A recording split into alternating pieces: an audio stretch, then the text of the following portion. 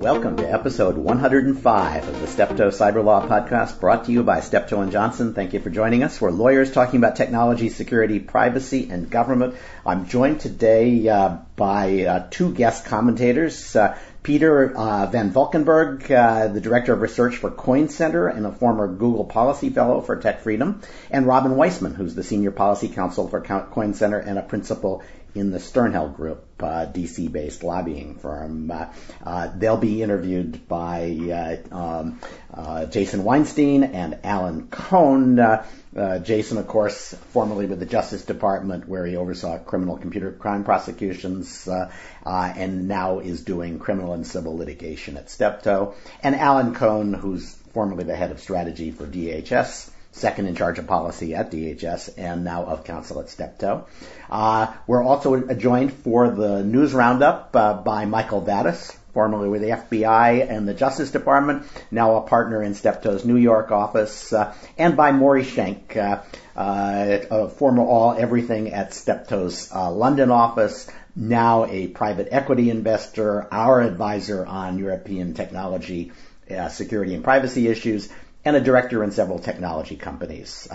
I'm Stuart Baker, formerly with the NSA and DHS, and the record holder for returning to Steptoe to practice law more times than any other lawyer. Let's jump right into it. I'm determined not to talk at the start about Apple versus the FBI, even though there's plenty to talk about. Let's talk instead about the Privacy Shield, which we got more details about over the last week, so we can see exactly how it differs from the privacy safe harbor. Most of that difference is in detail rather than in anything very dramatic. Maury, what would you say were the big 2 or 3 changes from privacy safe harbor to privacy shield? Well, on the detail, companies that join in the U.S. will have to be more robust. They'll have to provide more notice to their customers. The verification and enforcement will be more aggressive. At least the FTC and Department of Commerce have promised that it will be, and it'll probably cost some more. But it looks pretty similar in terms of process, a self-certification process to the safe harbor. The big differences involve dispute resolution and national security. I'll pick 2. The U.S. government has set up an ombudsman.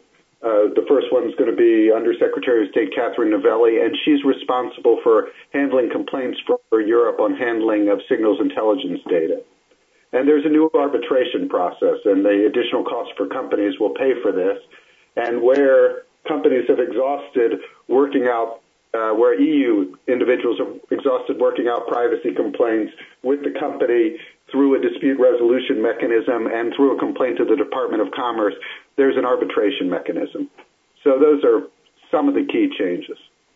So thinking about this from the point of view of companies, I'm sure that the ombudsman process and trying to put somebody from the Commerce Department in charge of evaluating complaints about the intelligence community is bound to work out perfectly.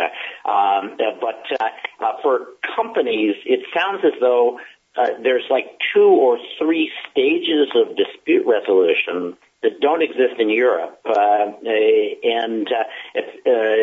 guess my question is, how complicated is that going to be? If you've got a determined litigant on the other side, are you going to have years of litigation that the company has to pay for?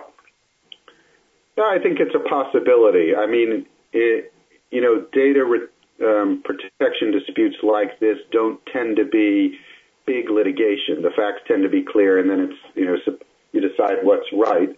But it could take a while. So yes, it's definitely more challenging, and this dispute resolution area is where the Europeans can say they got some victories, which may help the European Commission convince the more recalcitrant forces in Europe on U.S. data protection that this privacy shield should be adopted, which it has not yet been. So I got the impression that there's more disclosures required as well, that the consent, to get consent, you need to tell people more about how you're implementing or what you're doing under the Privacy Shield? Yeah, well, I mean, in Europe, there are pretty detailed principles on what privacy policies need to contain. And so the notice principle under the Privacy Shield is a lot more detailed than the one under the Safe Harbor. So U.S. privacy policies may start to have to follow more of a European model. Now, big companies like Google or Apple, for example, are already quite detailed on what they do with data, but for smaller companies, it may be some additional explanation. In terms of disclosing what you do on the Privacy Shield, the big area of enforcement under the Safe Harbor was people who had wrongly certified, and both the FTC, who was aggressive on enforcement under the Safe Harbor, and Department of Commerce have promised to be more aggressive under Privacy Shield. So companies are going to both have to be more detailed about their privacy policies and more careful about keeping their certifications accurate and current. All right. Michael, anything that you would add to that from the point of view of a U.S. lawyer advising people who are going to be joining the Privacy Shield? No, I think Maury did a pretty comprehensive job covering the changes. All right. Well, so the real advice is don't get too excited until you know whether this is actually going to make it through the European legislative and treaty process, because there's lots of ways this could still go into the woods. And we'll be happy to talk about it on the podcast if and when they finally adopt it. Endlessly. We will have fun. I'd like to talk a little bit about the FTC, because the FTC is doing some very interesting things. They have their own crypto policy. Commissioner McSweeney has decided that she has her own views about what a kind of encryption policy ought to be adopted, and the FTC is going to implement, well, at least she has announced that she doesn't believe in backdoors, doesn't believe in encryption regulation. So the FTC now is yet another player in U.S. policy making, developing an encryption policy. The FTC also, I find this fascinating and entertaining. The FTC has long advised business that, of course, if you want to maintain security, you have to change people's passwords, force them to change their password frequently. And then just in the last week or so, the new chief technologist for the FTC has published something based on research that I think she did, showing that the more frequently you change your password, the more likely it is that people are going to guess it, because when you force people to change their passwords, they choose shorter ones. They choose mechanisms for keeping track of their passwords that make the new password much more predictable if you have the old one. And so the FTC is caught in its own process of sort of covert lawmaking, and now they have trouble explaining to people what the rules are. Should you force password changes or not? And then finally, last FTC matter is the FTC has gotten into the business of regulating Internet of Things security, finding security flaws in routers and cloud services, and they've gotten ASUSTech to settle with them in what is meant to be, I'm sure, a precedent-setting regulation of cloud and Internet of Things security. Now, Michael, I don't know if you looked more closely at that than I did. Looked like, as so much FTC regulation looks like, a pretty reasonable set of things if you just asked the average CISO, what do you think we ought to adopt by way of security practices?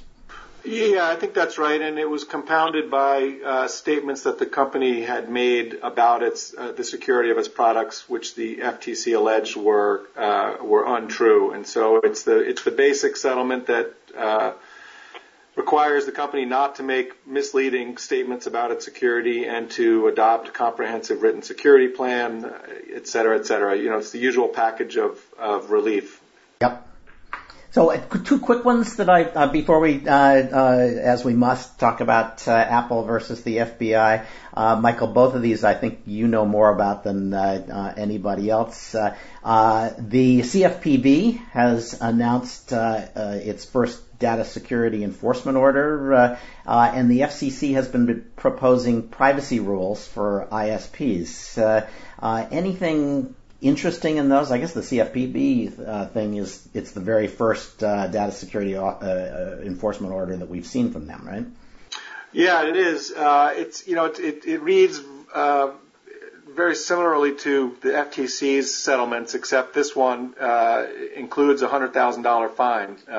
The case involved Dwala, which is an online payment system company that operates a payment platform that allows customers to transfer funds to third parties. According to the CFPB, Dwala made deceptive statements about its data security practices, claiming that they exceeded industry standards, when in fact, according to the FTC, they fell short of what reasonable companies do.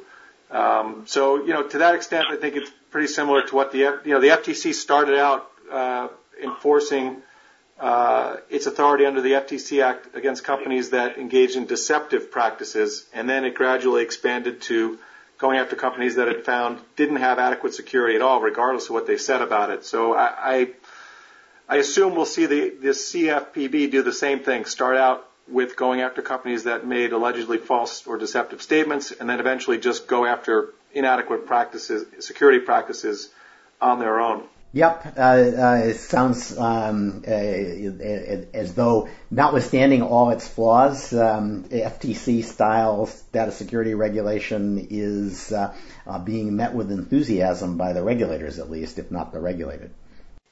Yeah, so we don't really know what's going to be in the rule. We just so far have seen the FCC's press release about an internal notice of proposed rulemaking circulated by Chairman Tom Wheeler to the rest of the Commission, which outlines the rules for broadband internet access service providers. And it basically is meant to require them to be transparent to their customers about how they're going to use, share, and safeguard customers' personal information and what their security protections are going to be. And this follows on the decision by the FCC last year to apply the core customer privacy protections of the Communications Act to ISPs. We'll have to wait and see the exact details, but it seems to me it's fairly straightforward, fairly non-controversial once you get over the hurdle of thinking that ISPs should be regulated by the FCC. That'll be, that's the hard part of this, but we've seen it coming for years. Chairman Wheeler has been moving in that direction really since he started at the commission, so it's not completely surprising. All right, let's talk Apple. We have to. There's a deluge of amicus briefs, which I have to say, even I couldn't bring myself to read them all. They just go. They're endless. They're repetitive. They're not particularly informative. I don't know, Michael, whether you had a chance to read any of them, but I just could not get through more than a couple of them before I started saying, let me read Wired magazine instead. Yeah, I agree. A few of them really go into the merits. I also just finished reading the government's response to Apple's brief, and that was pretty hard-nosed, wasn't it? It was hard-nosed, but I think Apple's done a great job on the public affairs front. I think it's winning the propaganda war. But the government's brief, I thought, just methodically takes apart Apple's legal arguments point by point by point, and in my view makes a very strong case. I continue to believe that if the magistrate judge applies the law under the New York Telephone Company case and Ninth Circuit precedent under the All Writs Act, the case will turn on whether the court decides that the government is imposing an undue or an unreasonable burden on Apple. And that's what the case should turn on. And all of the other arguments about, First Amendment rights of Apple and due process rights and separation of powers and is Apple just an innocent bystander, has no relation to the iPhone. All of those arguments that Apple makes, I think, are really a smokescreen that hide the fundamental core issue of whether the burden is undue or not. And I think the government makes a very strong argument that the burden is not unreasonable here when you compare it to other burdens that have been imposed by courts on companies, including orders under the All Writs Act that require companies to write software to program computers. So it's an excellent brief, really excellent brief. It is a very good brief. I agree with you, and you might expect I would agree with it, and I do. I'm a little surprised that you're as persuaded as you are, but I think that does reflect the fact that Apple has been desperately turning this into a PR battle because their legal case is just not that good. We're going to hear more on March 22nd. So in about a week, there'll be a hearing before the magistrate, and all of these arguments will get reprised, and the magistrate's questions will likely tell us which way the case is going. Yeah, it's going to be interesting because we also, we still have the parallel case in Brooklyn where the government has appealed the magistrate's order denying an All Writs Act order. So the district court will weigh in there, sometime in the next few weeks, I suspect, unless the court, really wants to dig in and write a 50-page opinion like Judge Orenstein did, the magistrate in that case. So we're gonna have these two cases continuing on parallel tracks for a while, and then they'll both be appealed to the circuit courts. This issue is going to be around for a long time. Yep. Chairman McCall and Senator Warner are still working their bipartisan proposal for a commission to study the encryption issue more generally, and Senator Feinstein and Chairman Burr from the Senate Intelligence Committee are working on legislation that would essentially regulate end-to-end encryption. So we're going to see, whether the legislation to create a commission actually passes, I think is open to question. Same thing with the Feinstein-Burr bill, but it means that Congress is not likely to drop this issue anytime soon. And then there's all this international stuff. I don't know, Maury, if you're still on, did you see the French legislators weighing in on the Apple case? Yes. I mean, it's a law that passed something like 474 to 32, where it gives the government authority to demand this kind of cooperation from operators like what the U.S. is asking from Apple. And I have said many times since the Snowden revelations that what I've seen from countries other than the United States, beyond the shock horror that we see in the press, is that they say, I want some of that authority. And this is another example of that. Yeah, but I think they're going to, they want it and are probably going to get it before the U.S. government gets it. Their enthusiasm for this is not limited to what the U.S. government can get from a magistrate. I think this fundamental notion that if Apple loses, countries will come and ask for this is just wrong. Now that Apple has admitted they can do it, other countries are going to demand that Apple do it, and so the really crucial decision was to publicize the case and their capability rather than the outcome of the magistrate's decision. Well, Stuart, I'm sure you enjoyed the section of the government's brief where they point out that in fact Apple appears to have made special concessions to China in order to sell the iPhone there, including adopting the government's special Wi-Fi standard. So the idea that an adverse decision in the U.S. is somehow going to convince authoritarian regimes to demand access is just kind of silly, since authoritarian regimes don't have to wait for the U.S. to set the example. Yes, I actually thought that the portions of that brief looked like they'd been lifted directly from my letter to Tim Cook, minus most but not all of the snark. It was and Apple and their GC is just leading with his chin. Apple, when faced with the evidence that Apple has caved to the Chinese from time and time again, one of the things that I talked about was the fact that there was an almost certainly backdoored encryption algorithm, which is completely secret. Nobody knows. It produces encryption, and if there's a backdoor, we don't know about it. And China has required Apple to install that algorithm in every single iPhone. Confronted with that, Apple's lawyers on a conference call said, "Oh, well, that backdoored encryption, that's a trade issue, not a security issue." I don't know where they find these guys, but it's obvious they haven't spent a lot of time in the light of day talking to people about public affairs, because they're really bad at it. All right, and I don't know if you saw this. I could not resist the tweeting out a joke that only those people in our audience who are over the age of 70 will actually get. I pointed out that Tim Cook has said, notwithstanding the fact that he gave away all this security to the Chinese government, he is suddenly too pure to help the FBI. I said, that reminds me of the guy, I think Oscar Levant, who said about Doris Day, a famously virginal movie star, I knew Doris Day before she was a virgin, and I think we all knew Tim Cook before he was a virgin too, as this evidence is demonstrating. Well, fortunately, I'm not 70 yet, so I don't get that joke, and I don't want to touch it with a 10-foot pole.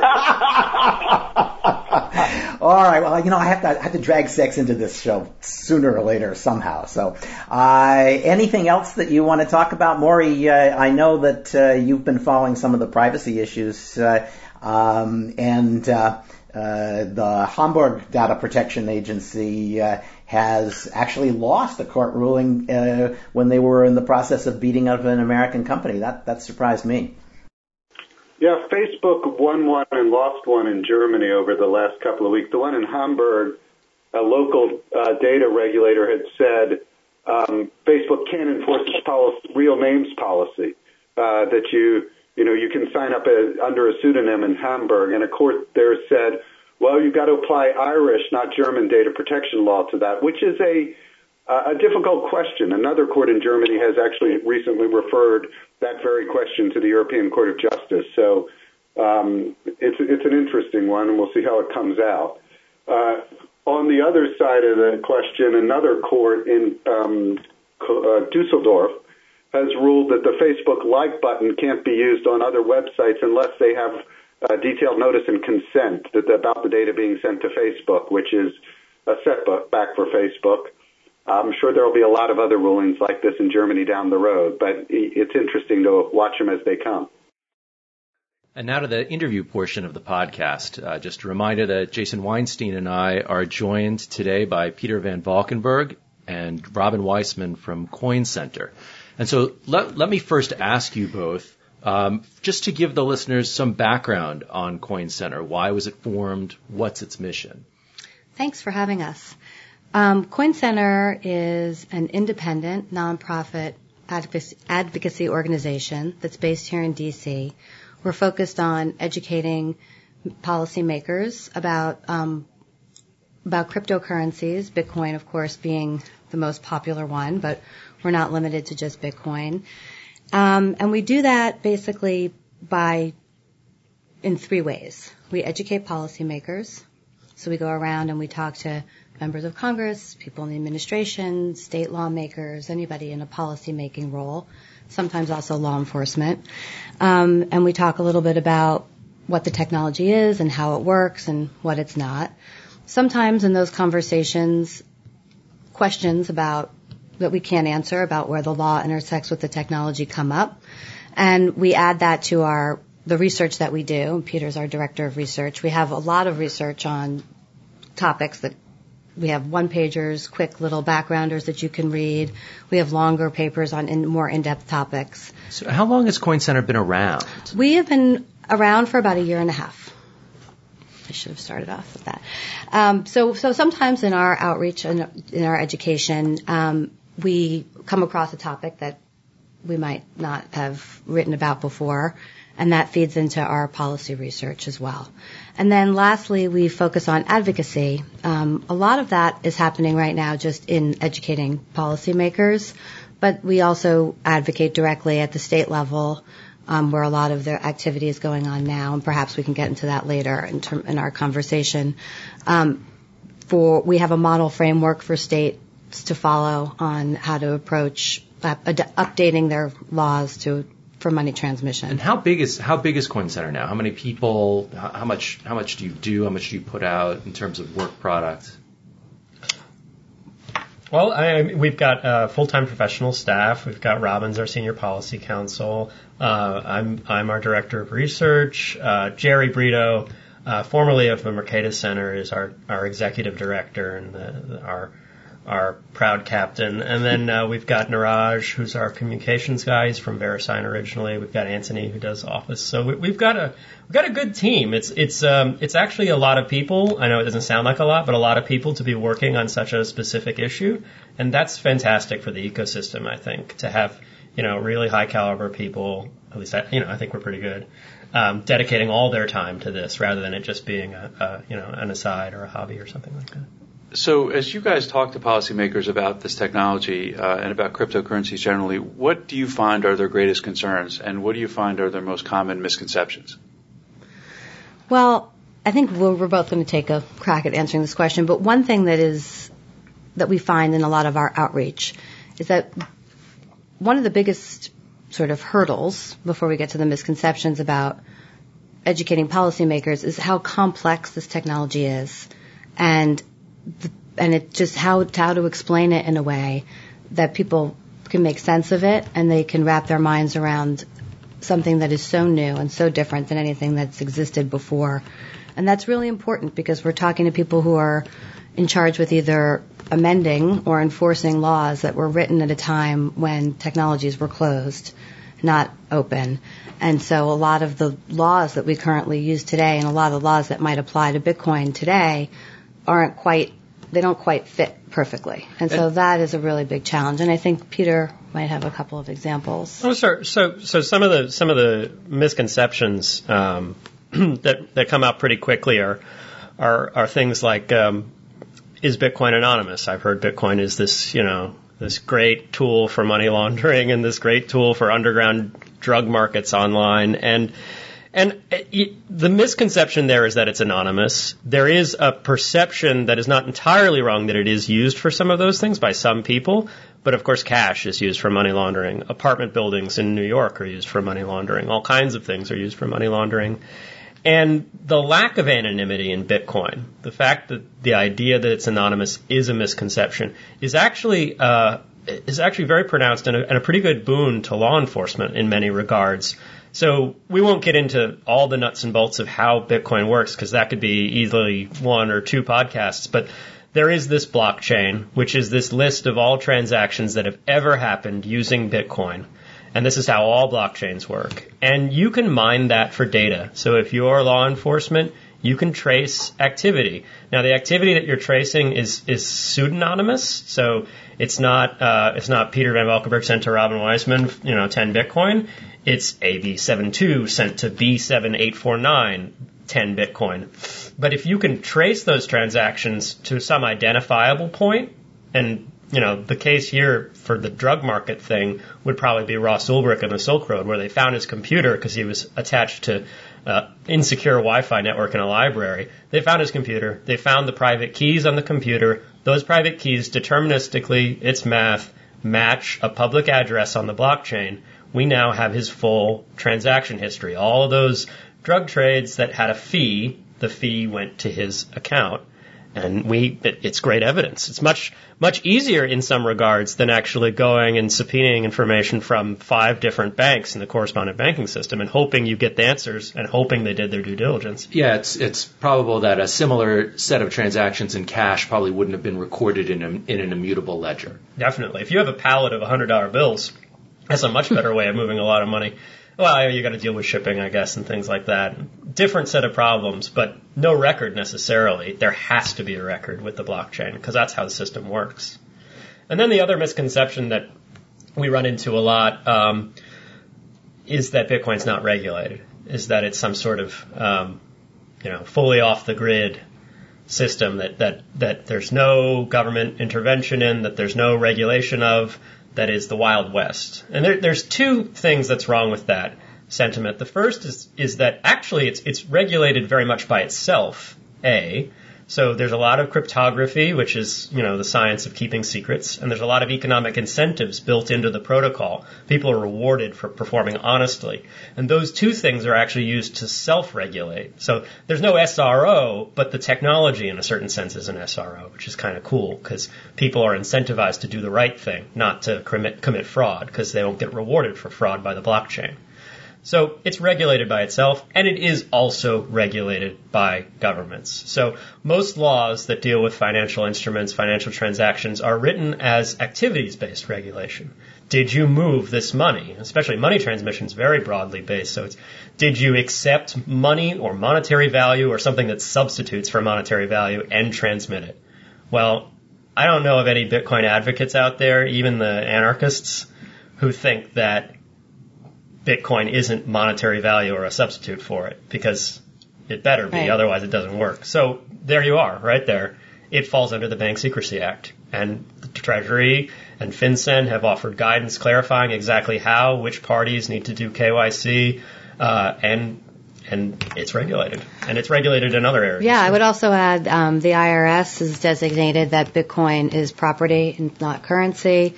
The CFTC has ruled that it falls under their jurisdiction as well. The SEC has not really taken a position on Bitcoin per se, but has had a couple of enforcement actions in the area.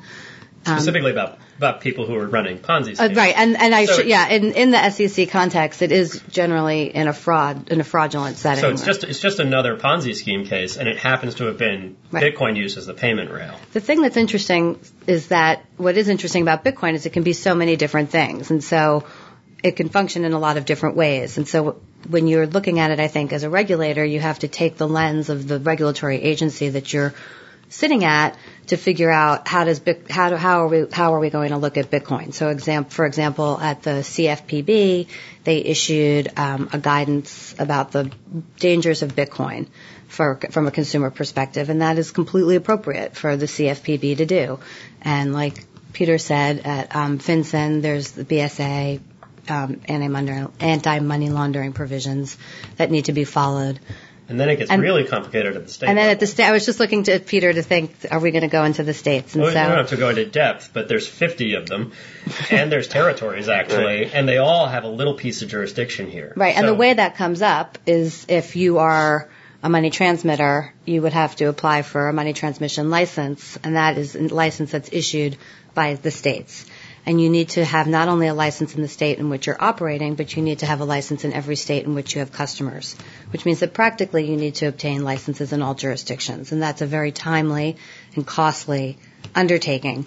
It's also an undertaking that's made more complicated by the fact that a lot of the money transmission laws in the states were written at a time that Bitcoin couldn't even be conceived and are now in need of updating.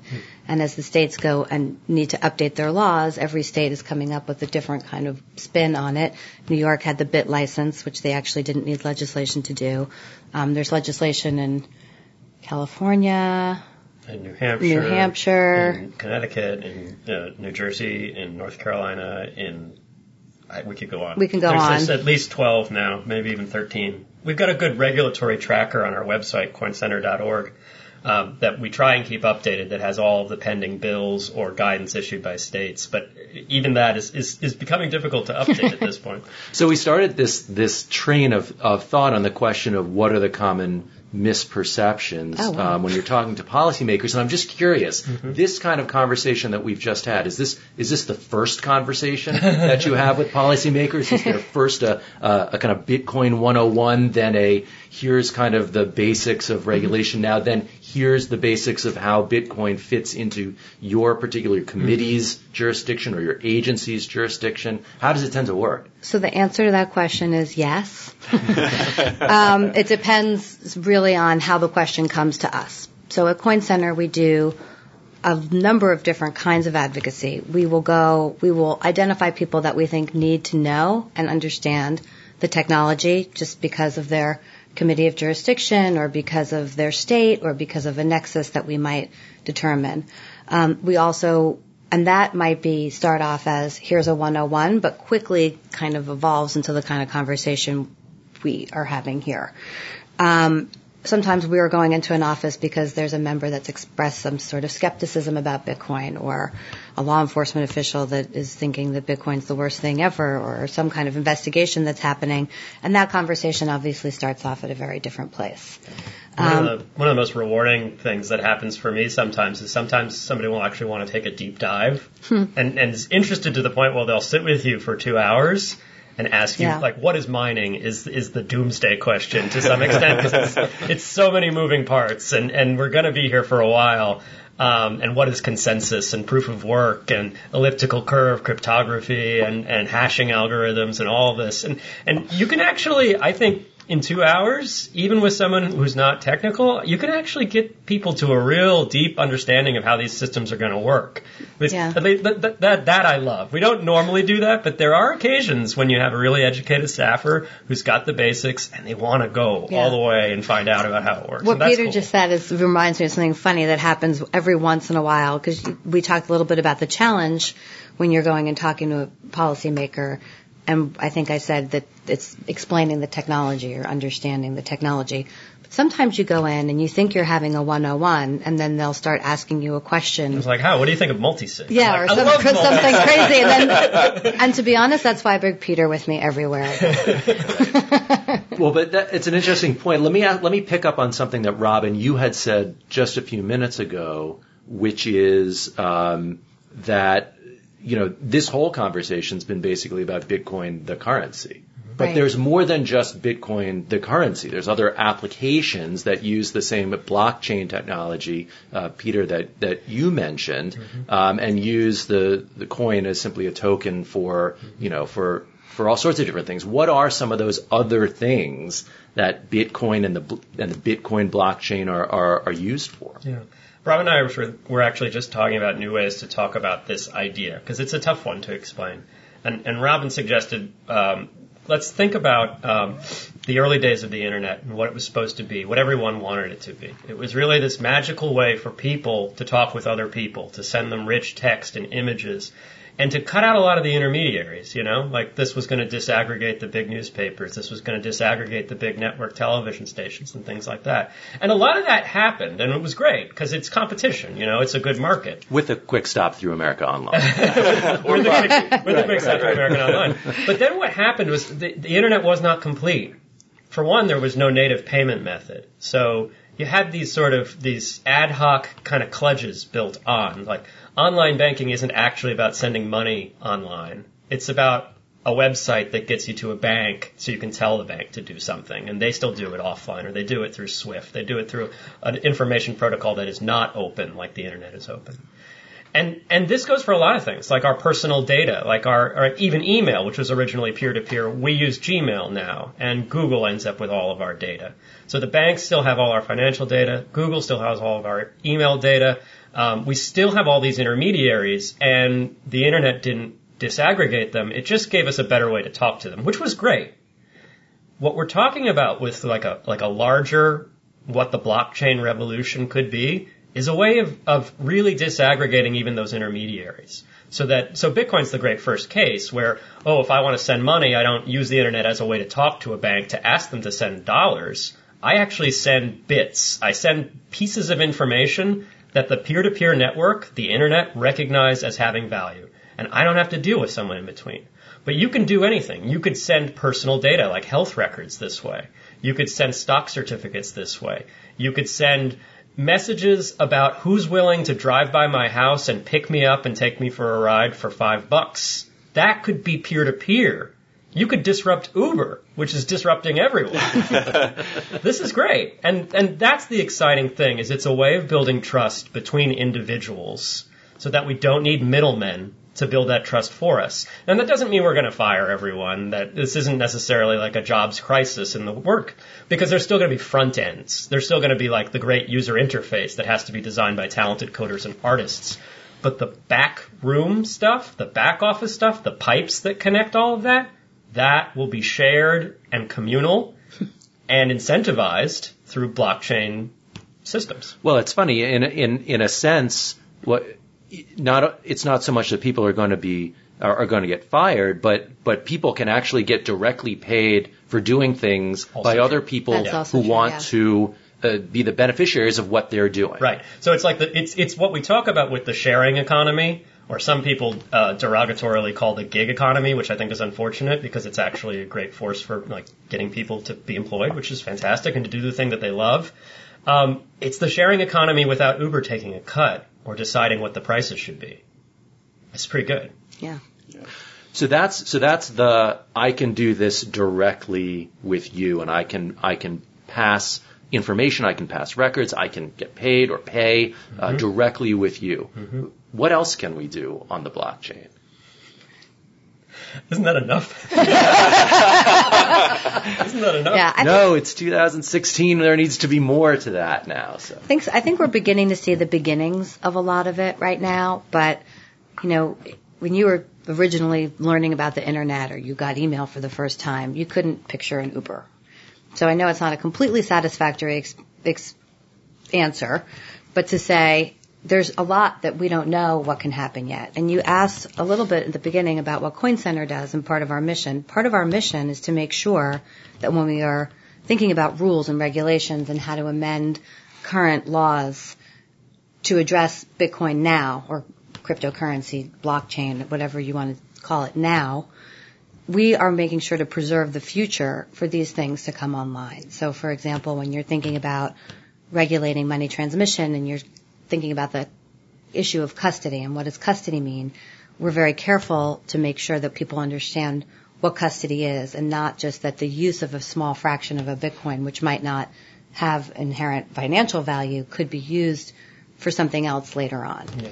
And so there are, a good example there. So Robin's talking about, sometimes we call it colored coins, mm-hmm. which sounds a little weird.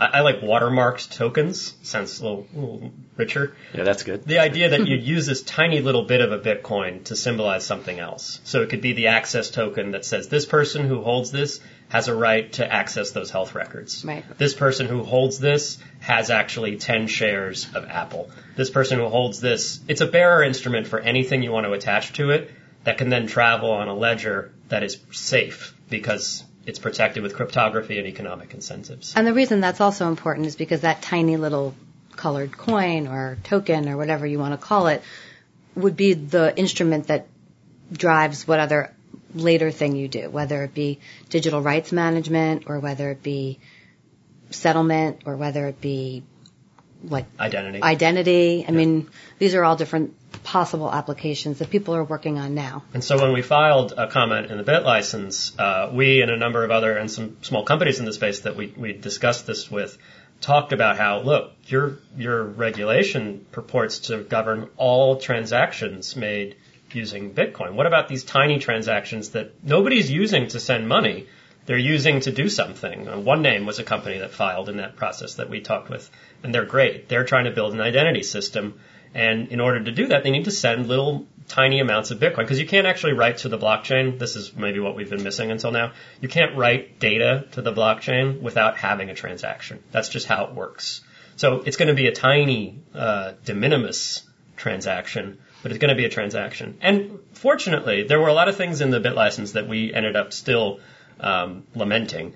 But fortunately, the DFS did put in a non-financial uses exemption in the transmission passage with an eye towards exempting these services. But it's problems like that we're going to continue to encounter, especially at the state level where money transmission laws are drafted so broadly that they cover possibly everything. Like a lot of people don't know, Airbnb is a money transmitter. because they hold the money for the people who are renting out the apartment briefly and then move it forward, That's kind of odd, isn't it? They're money transmitter? Maybe some other regulation, but not money transmission, right? Well, then, as you said, then Bitcoin and the blockchain can actually get them out of the money transmitting business. Bitcoin and the blockchain can get rid of Airbnb. That's too. right. Along with Uber. I really like Airbnb, though. But, one of the things that I find interesting is people are impatient to find out what the use cases are of Bitcoin and the blockchain. And, as you said, Robin, when the Internet first kind of became known to the general public, it was known to criminals long before it was known to the general public. But when it was known to the general public, it was primarily for email. And to suggest that the Internet is only for email is absurd, because, as you said, not only could we not have seen Uber in the mid-'90s, but we couldn't have seen Google or Facebook or Amazon or Airbnb or Twitter or really any of the applications that are now part of the fabric of our lives.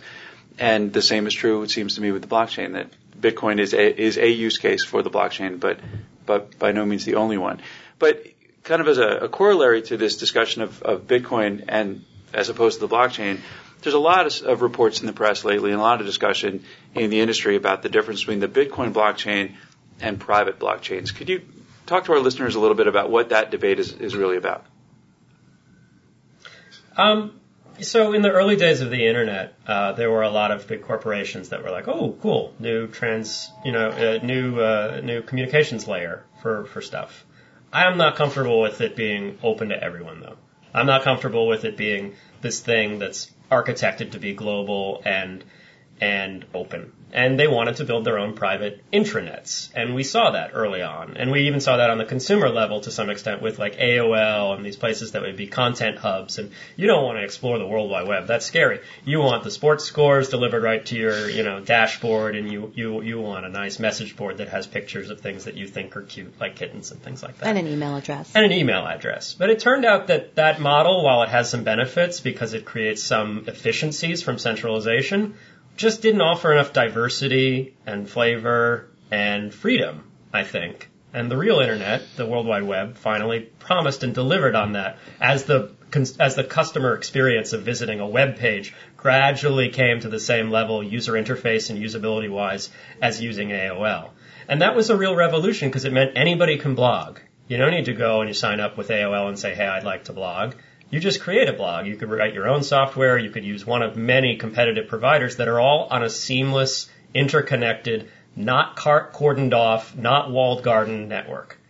And I think we're seeing the same thing with Bitcoin, is what the sort of roundabout answer is that there are banks that are thinking, "Oh, cool, new financial rails to do settlement on."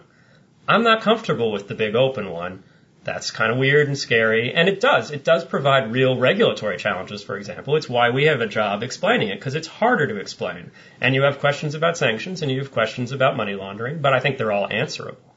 So it makes sense that banks right now are thinking, maybe we should have a little closed system, a little walled garden that saves us a lot of effort, that maybe helps us cut some of our back office's services because it's streamlined. But I think ultimately, you want applications with money. Money shouldn't just sit in a bank. It should go run through a corporation. It should go run through, the things you want to do with it. And you want that money to be connected to any number, hundreds, thousands of services. And you don't want somebody saying you're allowed to have a connection to that money pipe. You're not allowed to have a connection. You want that to be open, just like cash. Cash is great. It has its challenges. But really, what it enables is financial inclusion and innovation. It allows anybody to have a bank account because they can have a mattress if they can't have a real bank account. And it allows anybody to help fund a business or help get started. It's not something that I think rich people think about much because they all have credit cards, or people who find it easy to get investors because they can get investors. But it's going to matter a lot when it comes to bringing more people into the economy. And that is, I think, the biggest, the best thing that we can do with the technology, and that's why I feel passionate about it. If more, as much bring them into the economy, as you said earlier, Peter, bring them into the economy on their terms, doing things that they want to be doing, right, and finding markets for themselves. Exactly. I would add on the private blockchain score, from a policy perspective, it's important to note that there are very different questions associated with each of those things. The private blockchains, a little less scary from a legal regulatory perspective, and probably why some of the banks and others are wanting to dip a toe in by using that. Although also less secure. Right, so less secure in a lot of ways. It's an excellent point. But we at Coin Center also want to keep the focus on the public blockchain, because it's not a choice between the two, but making sure that we have the right regulations in place and the right protections in place regardless of what you're using is really important. And so I think sometimes when we talk about the private blockchains, people get a lot more comfortable and we start shying away from some of the harder questions, and we just think, oh, that would just be a much easier world to live in. Yeah, because it's really not that different than the world we're living in now. Yeah, and I think the regulatory questions are going to continue, and it's always going to be difficult. Sometimes this just occurred to me. I was thinking that, there's the old newspapers and the old television stations, and everyone knew they were journalists. Of course they're journalists. They get First Amendment protections. I mean, everyone gets First Amendment protections, but they don't have to reveal their sources, all sorts of things like that. And then WikiLeaks comes along. Is WikiLeaks a journalist? Is WikiLeaks a newspaper? It feels like we don't treat it the same, because what it is what journalism in some regards looks like when it happens on an open network. And we can have a lot of debates as to whether that's the world we want to live in or not. Moral debates maybe, thorny debates, difficult ones that make us feel uncomfortable. But I think that's, to some extent, some of the challenges we're going to have. We have these new businesses who say, is that a bank? I don't know what that is. Should we treat it fairly? Is it doing the things we want it to do? And we just really want a level playing field. And I'd say it's probably a good thing that Stuart Baker isn't here in the room for this interview, or we would have gone now down to a First Amendment argument about WikiLeaks. But is there also kind of this middle ground? Is there a way to have kind of a side activity off of the public blockchain that then links back into the public blockchain? Yeah. And that's really exciting. So we were talking about watermarked tokens or colored coins, or however you want to say it. That idea is being taken and made richer by a lot of technologists, by some really brilliant coders. There's people who are building layers on top of Bitcoin that would enable you to issue your own token securely and verifiably and transparently, because it's undergirded by this public network.